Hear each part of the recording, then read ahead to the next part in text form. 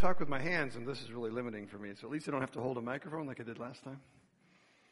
So, I'm Tim Butler, one of the elders here. We're in the third week of a 4-week series in Philippians, and I'm excited about this. You're going to hear from me this week and next week. Ben did a fabulous job the last 2 weeks. It's a great book, and I don't care how many times you've been through the book, it's always good to go through it again, because there's always things that just come at you and resonate with you for the time that you're at. And I love reading it again. It's one of my favorite books. And anytime we preach from a book like this, we always try to strike a balance between going too deep and taking too long and sort of missing the overview, or going a little shallow and missing some elements that folks feel are really important. And so we've chosen to cover one chapter each week, to sort of arbitrarily done that, and realize that the books are inspired, the chapter delineations are not. They're created by man. But just quickly remembering that Paul's in prison, probably in Rome, and he's being punished for his faith, which is interesting. None of us can attribute that to our own lives. But he's not sure of his future. He's not even sure of his life. And yet with his close relationship with the church in Philippi, he writes a very personal letter thanking them for the gift that Epaphroditus had brought to him. And as he writes, he strikes a balance between talking about himself, including the joy that Ben referred to, and giving the church body some instructions and some admonition. And so reviewing chapter 1, he talked about the joy in their gospel faithfulness. And then chapter 2, he shares how his joy would be complete if that church was unified and on mission together. And if you missed either one of those two, you can always grab them from the website. So as we enter chapter 3, it sounds like Paul might be kind of wrapping up the letter. He says, "Finally, my brethren." But obviously he's not done, because this is only halfway through the book. So whether the Holy Spirit inspired him to say these things at sort of the last minute, which is an interesting thought, or whether the Spirit informed him to say these things earlier, we don't know. All we know is that all Scripture is inspired by God, and Paul was inspired by God to write this. So he says in verse 1, he says, "Finally, my brethren, rejoice in the Lord." And he used a phrase that was both a common greeting or a salute, and it was also an admonition. He says, "Rejoice in the Lord." And the Greek word for rejoice means to thrive, or to be glad in. Exceedingly rejoice in the Lord. And since this is the beginning, this is not the beginning of his letter, it's actually quite the opposite. The phrase is probably not meant as a greeting, so therefore it's probably meant as an admonition, because it sets the tone for this part of his letter. Rejoice in the Lord. She is not rejoicing in the Lord right now. So what Paul is about to say is, what they do on the outside is nothing compared with what's going on the inside, in the heart. Let me say that again, because all of you are distracted, and I appreciate that.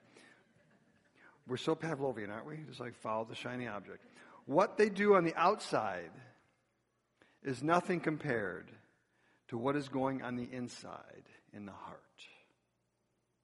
So you don't see my heart. You don't see my true motivation. You just see my works. They may be good. I may be able to perform really nicely in front of you. But you don't know my heart. And that's what Paul is getting at. What they do in the natural and the physical is nothing compared with what God does to a man or woman who puts their faith in the saving grace of the cross and is transformed in the inner person. So let's read some verses together. If you have a copy, then grab yours or electronically wire it up. Verses 7 through 14, Philippians 3. But whatever things were gained to me, those things I have counted as loss for the sake of Christ.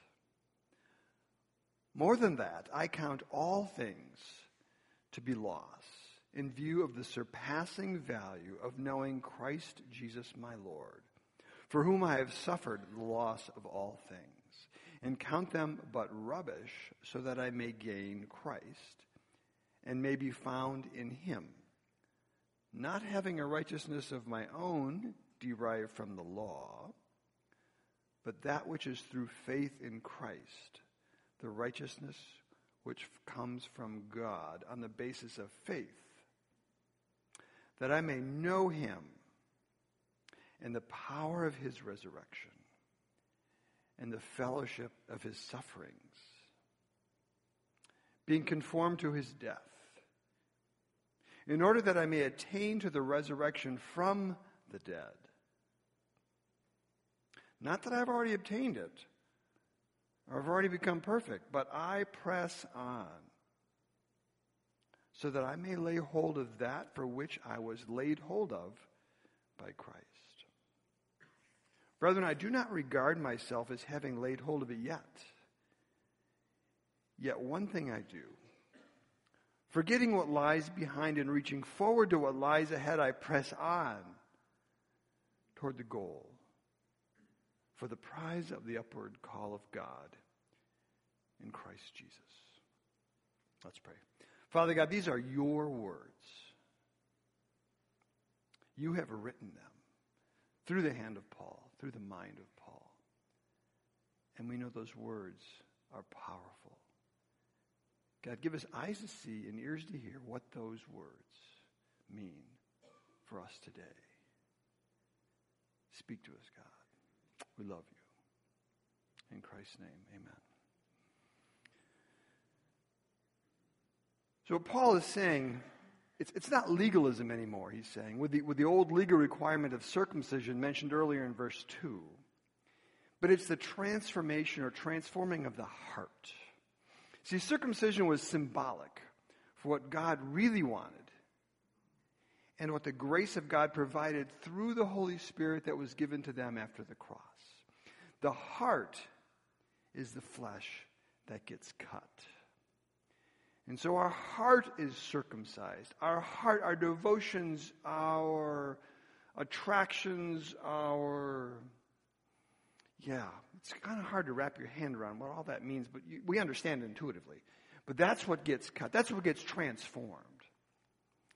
In Deuteronomy 10:16, Moses was speaking to his people, and he said, "Circumcise then your heart and stiffen your neck no more." And he said that for the purpose of loving God more and serving others with love. He said, circumcise your heart. Cut off the things that you've got a devotion to that aren't really lined up with me. And quit being so hard-headed. See, we can only really live this up, in, and out life that Ben referred to. Up, vertically connected with God.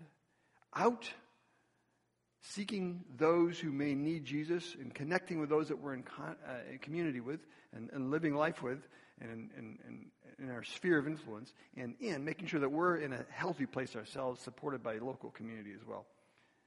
We can only do that with a changed heart. We can't just muscle through that. We can't just sort of check it off a list and just do it. I did it. No. The heart's got to be changed. Circumcised. In Jeremiah 4:4, the prophet again, declaring the words of the Lord to the men of Judah, said this, "Circumcise yourselves to the Lord and remove the foreskin of your heart." Interesting use of words there. Men of Judah, inhabitants of Jerusalem, lest my wrath go forth like fire and burn with none to quench it because of the evil of your deeds. Remove the foreskin of your heart. I want some pieces of your heart. And then later on in the same chapter in verse 14, he says this, "Wash your hearts from evil, O Jerusalem, that you may be saved." And then he asks the rhetorical question, "How long will your wicked thoughts lodge within you?" Again, this is Jeremiah speaking the words of the Lord. How long will your wicked thoughts lodge within you? So God says, change your heart or you're really going to be in trouble. Since the creation of man, God has been after our hearts, or our devotions, our desires. Right? We know in Psalm 51, "Create in me a clean heart, O God. Create in me a clean heart. And renew a loyal or steadfast spirit within me." So what are our wicked thoughts that lodge within us? You're thinking, I don't have any wicked thoughts. I'm a pretty good guy. But today there's a lot more competition for our hearts. And it was interesting that I was not in jail when I penned these words, but I was captivated because I was in the hospital. And I was in the room by myself, and I don't do TV, so the TV wasn't on. It was just me and the drip and the window Now, the drip was nice. It kind of took off some of the edge of the surgery. But I was coherent. I wasn't like out of myself. But there was a drip. And it was peaceful. But I was no distractions. Just the lunch that my daughter brought me from Chipotle, because the hospital food's different. But it was peaceful there. And I was undistracted. Now, obviously, it wasn't reality. I'm sitting in a hospital room. This is not reality. I'm looking out this bucolic window over some nice trees and the green grass, watching life go on beyond. And I'm just sitting there just peaceful. It was really a peaceful time, mostly because of the drip. But it was undistracted. And I thought as I was in there that Paul was having no distractions because he was in chains. He was in prison. I, at the moment, was undistracted because I had no cares. I didn't do a thing. I just sat there. And so there's a lot of things I was pondering in there that are competition for our hearts, and not bad things, but things that redirect our hearts, or at the very least can become, at the very most, maybe can be an idol to us. Good stuff, like families, or our kids, or success in our jobs, money, toys, adult toys, business of life can grab our hearts. Gathering and increasing knowledge can grab our hearts. They can all be good things. But are they doing something in us that's counter to what God wants to do in us? Let me give you an example. I saw a patient this week. I'm a therapist, for those who don't know me. And she was a godly woman. I know her well. I know her husband well. We've got a great marriage. They have two preteen and teen adolescent girls. Godly family, solid, mature, brilliant. But she was abused, and as a preteen and teen. And so her kids now cannot do a thing without texting her before, during, and after any event where they're not with her. The obvious, right? She's gone through a tough time. She's wanting to make sure that she keeps her kids from going through the tough time, and it's totally understandable. But it's also not healthy. Because during those moments when her kids are out of her care, and they're texting her before, during, and after, who's in control? She is. And so we talked about this. And what kind of brought it up was one time when her kid forgot to text her.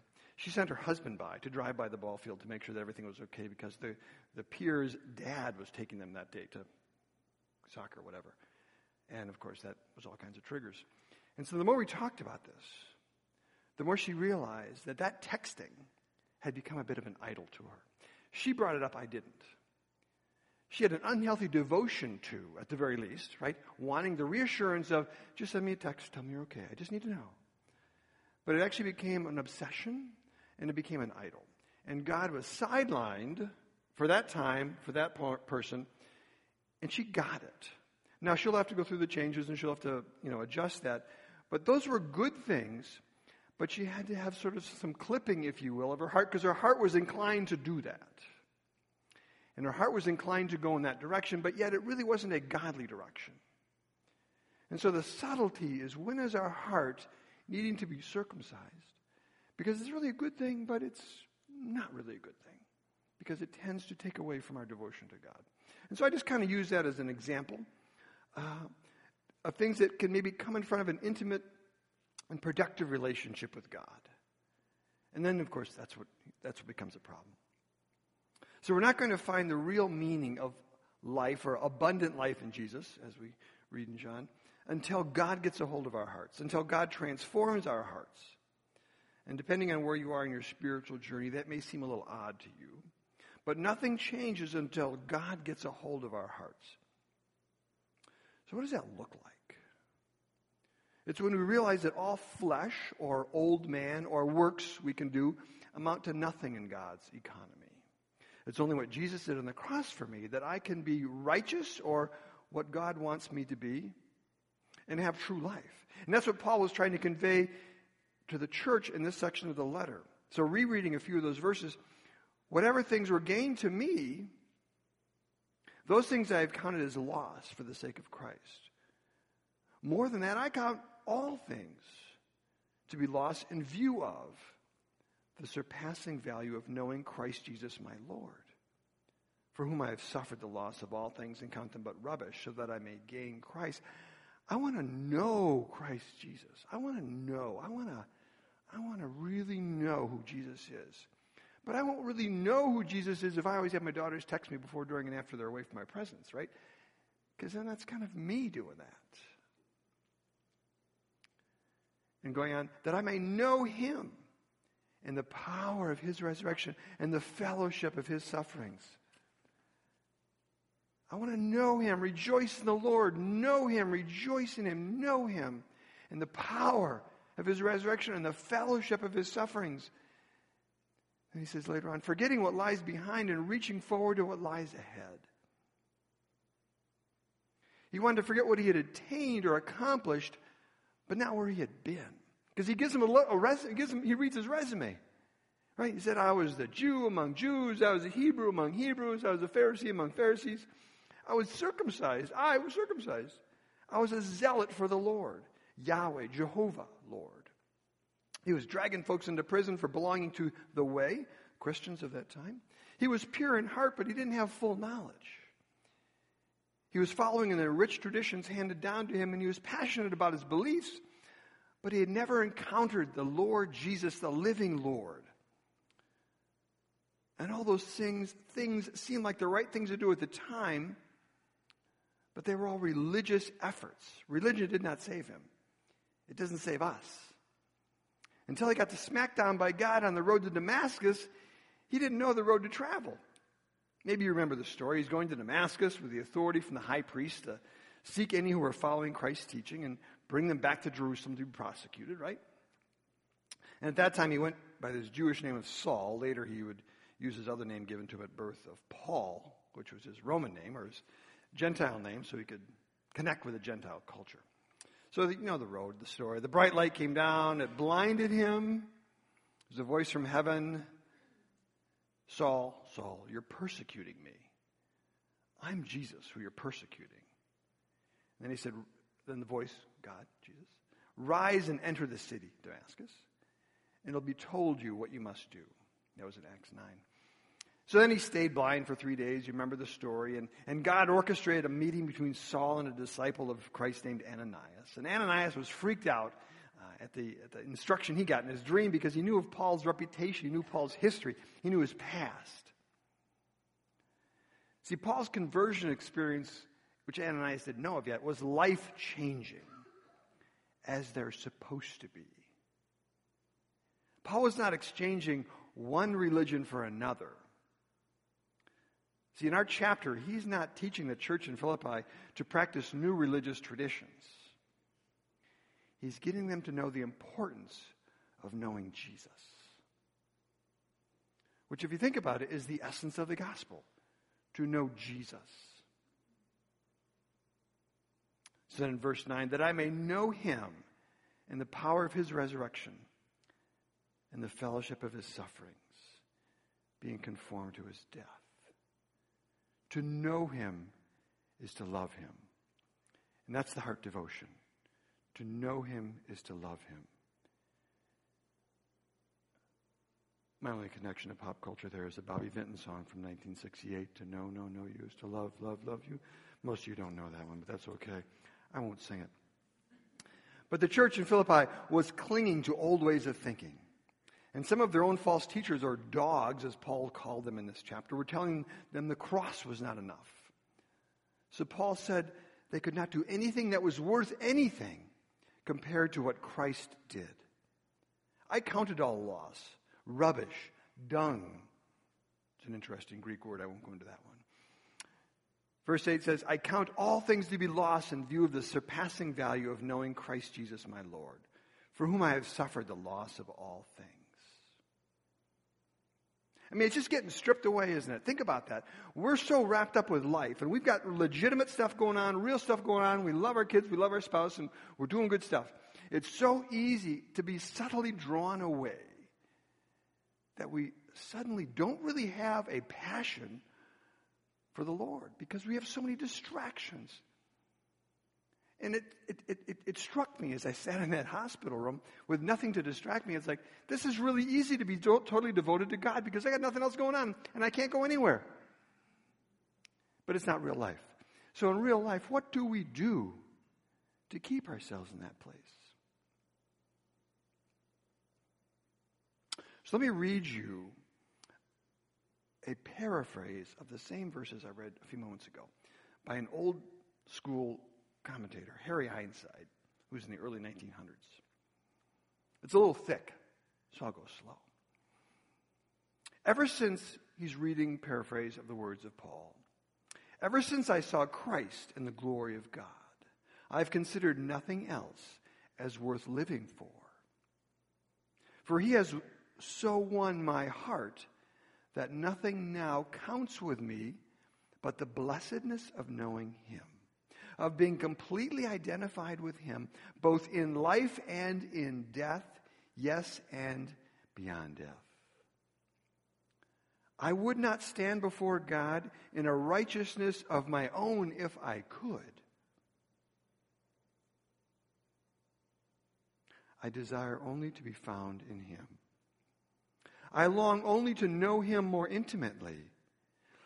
Let the suffering involved be what it may, I would even die as he died at last, if need be, any way that he may choose, that at last, whatever may lead me to it, I shall attain to the greater rapture of all saints at his coming, the glorious out-resurrection from among the dead. This for me will be the goal attained which has been so long before my soul. For then I shall be completely identified with him who has won my heart to himself, that I shall be like him forever and with him through all ages to come. That, friends, is true circumcision of the heart. Knowing fully whom I love, whom I serve, who died for me, who gave his life for me, and yet I still coexist in this world. And the cares of the world are around me, but do they wrap around me? Or am I able to separate them for devotion to God? So here's sort of the application part. What is winning our hearts? What is winning our hearts? What is worth living for? What is worth losing everything for? What is worth dying for? We need something to live for. We need something to die for. Like Paul said in verse 12, I've not already obtained it. I'm not perfect, but I press on. I, Tim Butler, am definitely in process. My heart still needs to complete the circumcision process. But that needs to be our goal. To lay hold of that to which I was laid hold of in Christ. I like what the New Living Translation says in that same verse. But I keep working towards the day when I will finally be all that Christ Jesus saved me for and wants me to be. If that's my goal, to be all that Jesus Christ saved me for and wants me to be, then I need to stay really dialed in and really in tune with God. What are you saying to me now? Now. What things are wrapping around my heart? Maybe good things, maybe bad things. I mean, obviously that's a no-brainer. What things are wrapping around my heart that are really getting in the way of my devotion to you? See, I know there's going to be some theological disagreements on this next point, so I'll just caveat that and say that right up front. But my conviction is this: God changes my heart. I change my lifestyle. God changes my heart. He did that on the cross, supernaturally. Holy Spirit invasion. I change my lifestyle. I see where my hands and feet go. I see where my mind goes.